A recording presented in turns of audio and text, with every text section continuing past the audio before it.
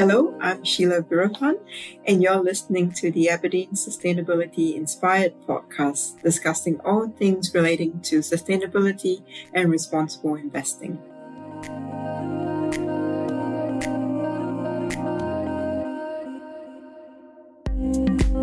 I'm delighted to have with me as my guest David Atkin.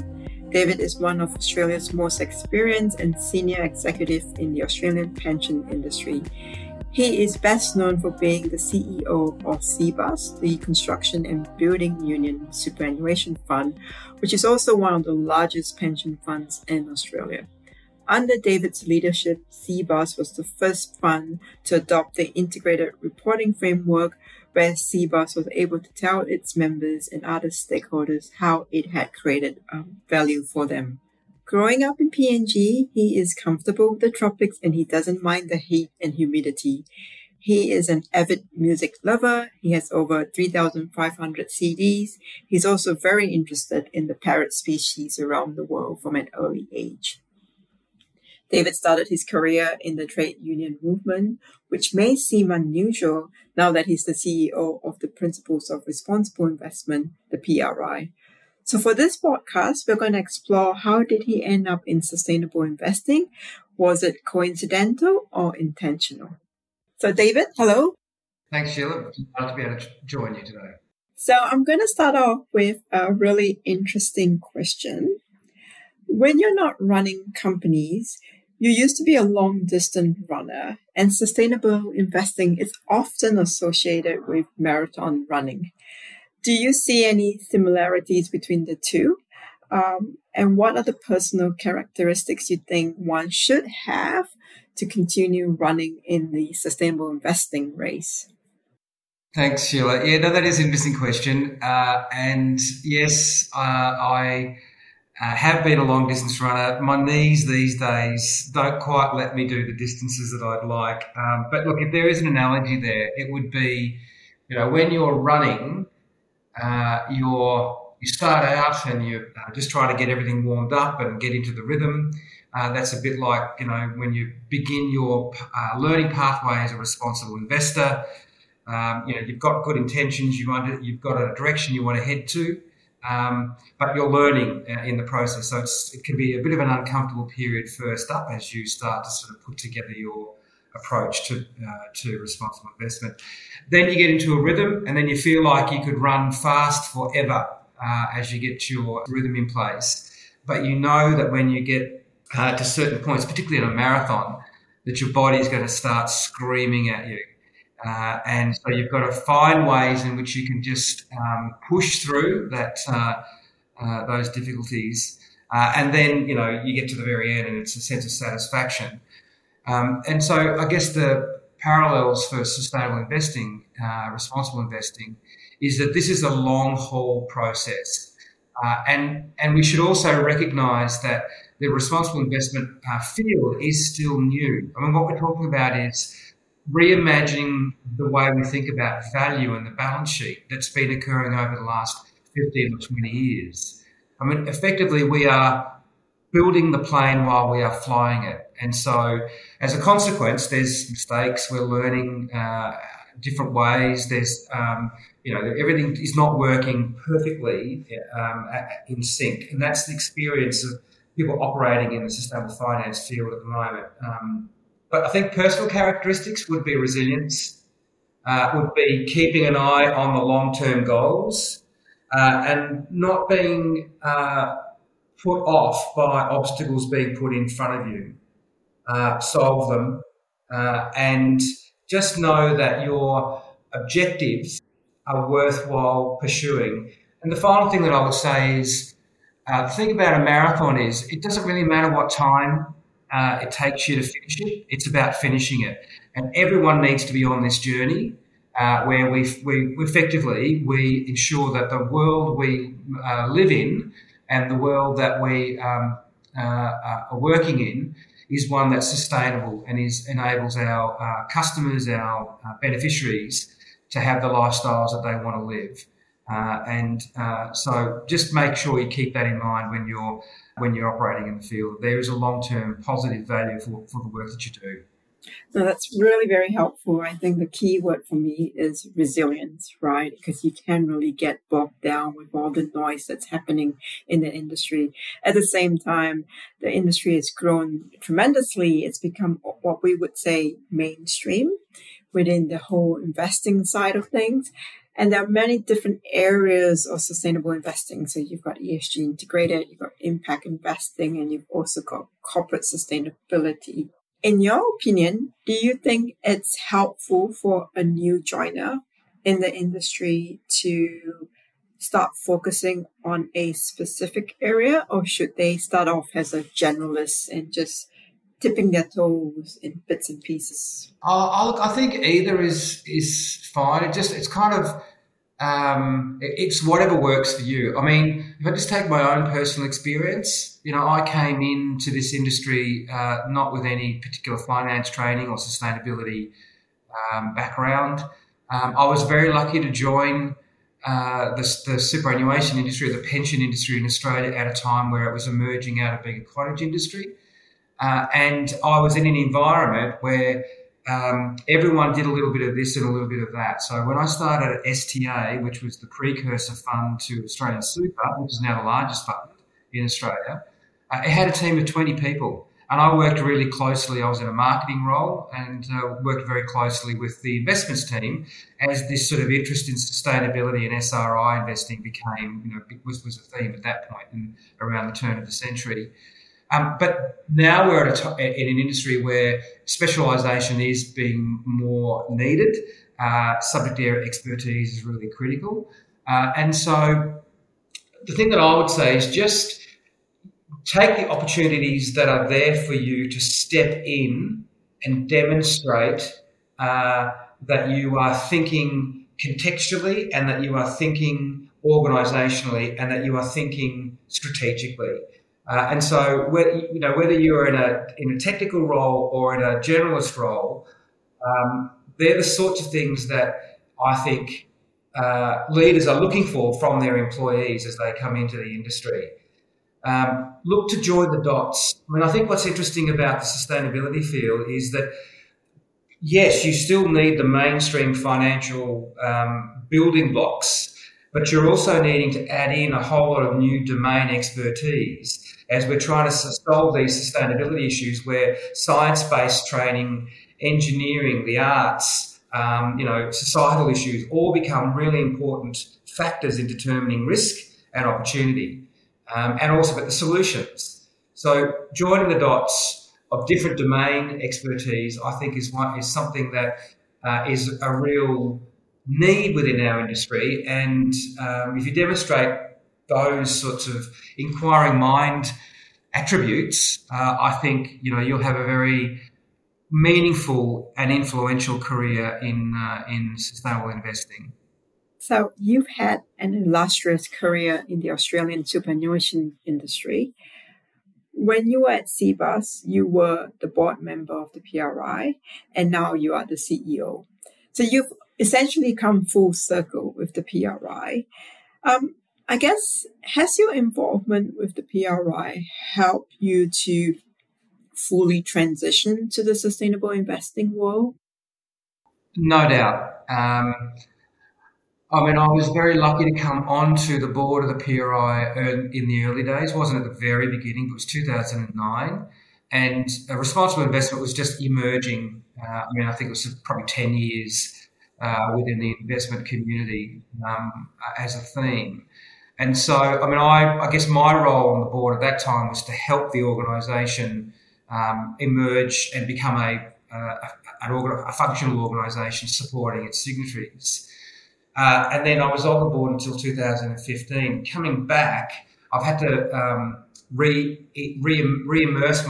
immerse myself back into the PRI and to understand the issues that we've been working on. The world's become so much more complex, but I've also seen the fantastic outputs from the PRI's engagement with our signatories and supporting our signatories become better responsible investors. And so whether it's around climate, whether it's around just transition, whether it's around biodiversity and climate, human rights, et cetera, tax, These are all important thematics. Now, I'm in no way a subject area expert, but to just understand how the PRI can support its signatories around the issues that are important to them, sort of understanding that over the last 18 months has been fantastic. And I just think there's so much more potential in the way in which we can support our signatories around this thematic going forward. I'm really excited about being here to play that role. I think one of the other things that I'm at the PRI is with almost 5,500 signatories, we have to be able to scale up the way we support the work of our signatories. And so as an organisation, we need to mature in the way that we make decisions, determine our priorities, and identify how to support the diversity of approaches by our signatories across the globe. And that requires a different way of approaching the task than we say we would have when we started out, 15 years ago. So I'm going to shift gears a little bit here. One of the objectives of the PRI is to create and develop a sustainable financial system. So do you believe investors need to push their governments harder to implement the right policies and regulations to support and enable a sustainable financial system? So the short answer is yes, but just let me expand on that. So the first thing is that from a PRI perspective, we see our role in three sort of spheres. The first is how do we help our signatories become better responsible investors as single institutions? But if you believe in the ESG, sustainable finance thematic, you know that these issues you can't solve on your own. You do need to work together with other signatories on common areas of interest, climate change being the most obvious. So we provide a whole lot of initiatives and places that signatories can work on where they are sharing their experience and learning to solve these problems as a group. But then even with working in a collaborative way, we operate in a system of rules. I mean, the finance industry is codified. And they've not been set up to really facilitate responsible investment, although that is changing. And so the PRI's got a very important role to play in, as we address these systemic risks, seek to engage with policymakers and regulators around the globe to ensure there is an enabling environment for long-term investors, for those who take a responsible investment approach. We've got a very important role to play in bringing a practitioner's perspective in the formulation of these regulations. From our own database, we can see that in 2013, we had 300 responsible investment regulatory rules in our database. That's about 1,000 now. So we're seeing this acceleration of regulation around the globe. And the PRI's got a very important role to play to bring a practitioner's view, but also to encourage governments to reward responsible investors who take a long-term view to value creation. Given that the regulations are becoming more complex, and a lot of it started from the UK, the European Union, and Australia, do you feel that Asia has the opportunity and the possibility to be leading in this space, meaning to be able to produce good practitioners who are able to take the lead and become leaders eventually? The answer to that, the short answer is yes, again. I think, but just to put a bit more sort of meat to that, I think the sustainable issues, climate change, the way in which we utilise nature to support a healthy world. We've got half the world's population living in the Southeast Asian region. We solve these problems in Asia. If we don't get capital working with the public sector in a really focused way within the Asian market, we will not solve these issues.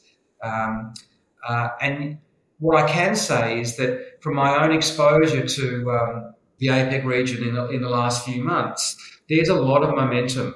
There's a lot of really strong investor interest in sustainable investing issues.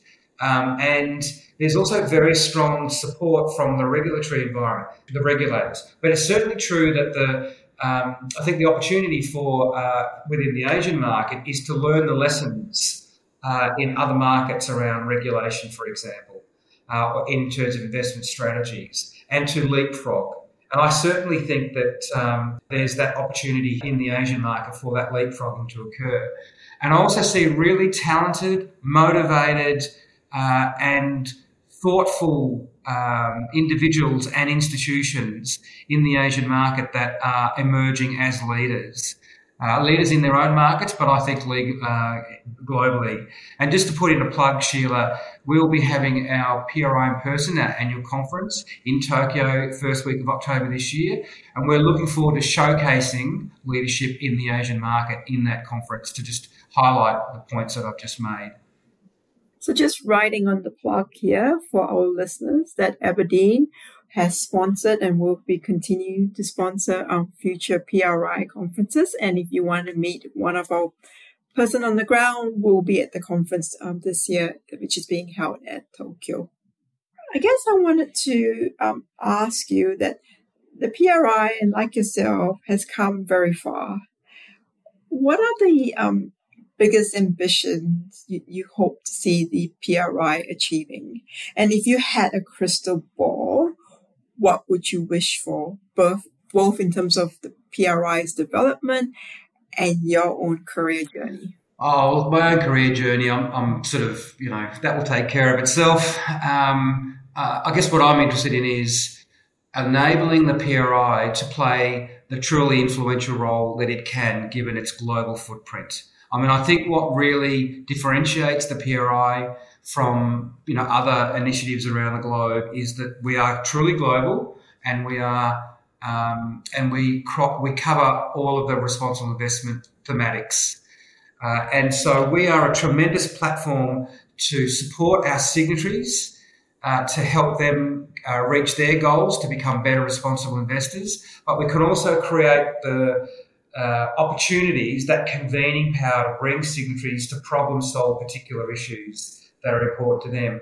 There's so much more we can do in this space. And so the consultation that we undertook with our signatories late last year is giving us a very clear read of signatories' appetite, but also their needs. And one of those needs is to recognise regional difference, to recognise there are different ways of approaching responsible investment. There is no one single way.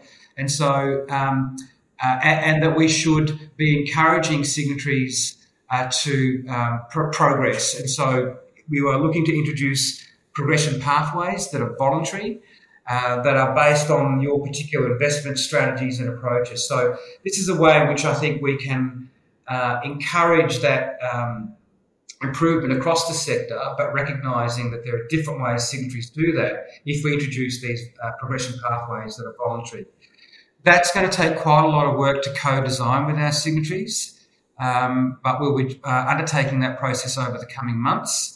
And then what we'll do is we'll tailor our programs of support, convene peer groups that work on those progression pathways together, and then use our reporting and assessment as the feedback loop that enables our signatories to know that they progressed in the way that they had expected.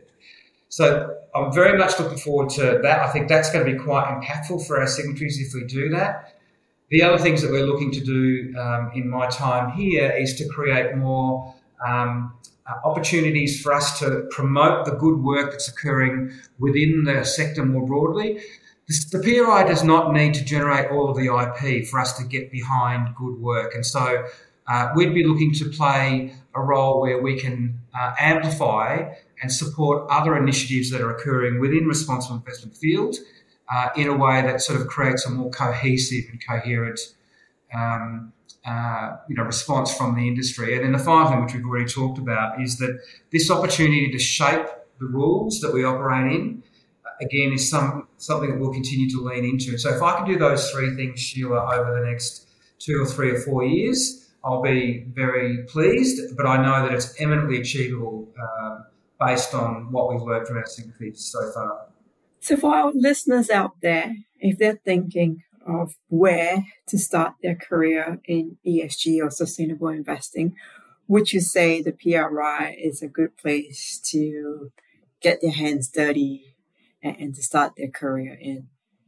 Oh, absolutely. I mean, I think, the PRI has been a very important place that people come to work and develop their careers. Our alumni is now, reaching, a breadth across the sector. I mean, Sheela, you're one of those.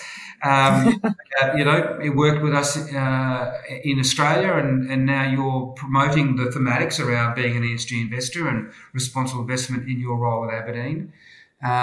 So I think the PRI. I mean, our challenge is that we're a very good training ground for the industry, and we know that good sustainable investing personnel is hard to find, and so us being able to keep our people working within the PRI is always a challenge, but I mean, it's certainly one of the pleasures is to see how our alumni move on to better roles and do fantastic things across the sector. That gives us a lot of pride.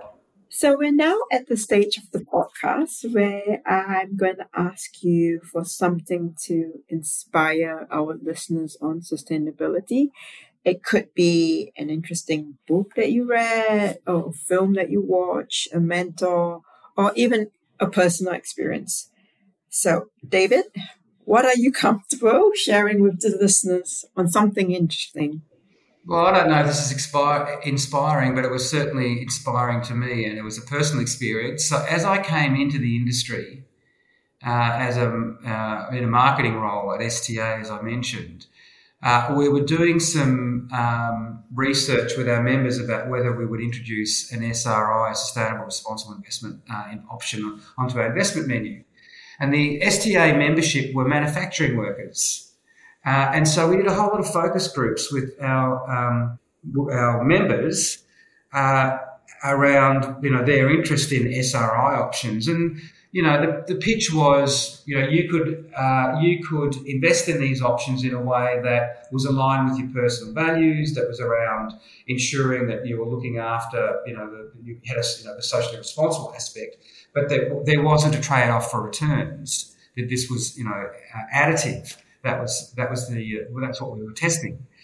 And what we got back was people liked the idea, but then they said, if you, the trustee, believes that this actually is aligned, which is integrating ESG into your investment processes, improves investment performance or protects investment performance, but also enables better societal outcomes, why aren't you including that in the default option? Why are you making me choose? Because you're the experts in super. I'm a manufacturing worker. You can't expect me to really know about all these issues, but I trust you as my institute, my pension fund, to be making those judgments. And so why are you making me choose to go into an investment option when it should be, if you really believe it, integrated into your overall investment strategy and approach? And that has stayed with me ever since that was around 2001. And I guess that was my first epiphany, or I guess light bulb moment around the importance of this thematic needs to be mainstreamed into your overall investment strategy, into your investment beliefs and your investment practices. And that stayed with me to this day. Wow, that's interesting. So we are now drawing to the end of our podcast. Perhaps can we touch on one final question? What do you believe will be the next big sustainability theme or issue, and which the financial industry can play a role in? In other words, what should we be watching out for? There's no doubt that the new frontier of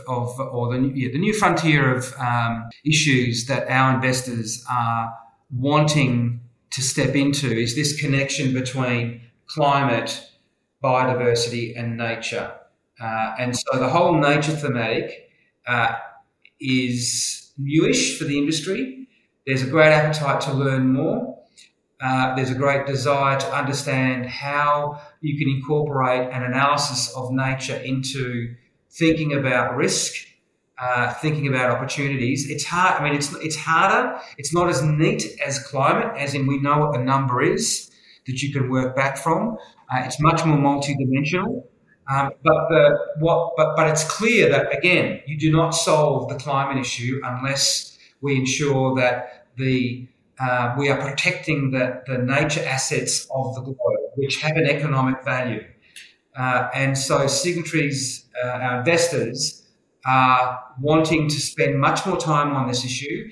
And so I think the fact that we've got now TNFD being worked on and being released in their first sort of iterations of being released in the coming months is very exciting. But also there's a lot of work to do for investors around how to incorporate an understanding of the risks associated with the nature aspects of the globe into our investment processes. So that's something that we'll be working on significantly in the coming years. So that's probably the main one I would point out, Sheela, is the sort of the big next issue of ESG. So we come to the end, David. Thank you again for being with us today. It has been a real delight to have you with us. I enjoyed the conversation a lot, and hopefully your listeners will take something out of this and can be inspired with and continue, the fine work that you're all doing. So thanks, Sheela. You have been listening to the Aberdeen's podcast, Sustainability Inspires, aiming to help you to get inspired and get involved. To all those who have taken the time to tune in, many thanks for listening. You can find all our podcasts on our website.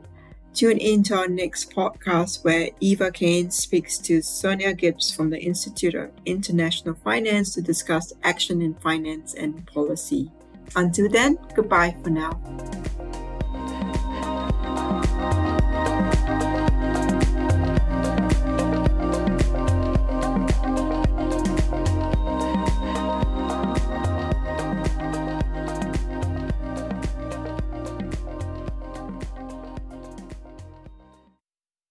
This podcast is provided for general information only and assumes a certain level of knowledge of financial markets.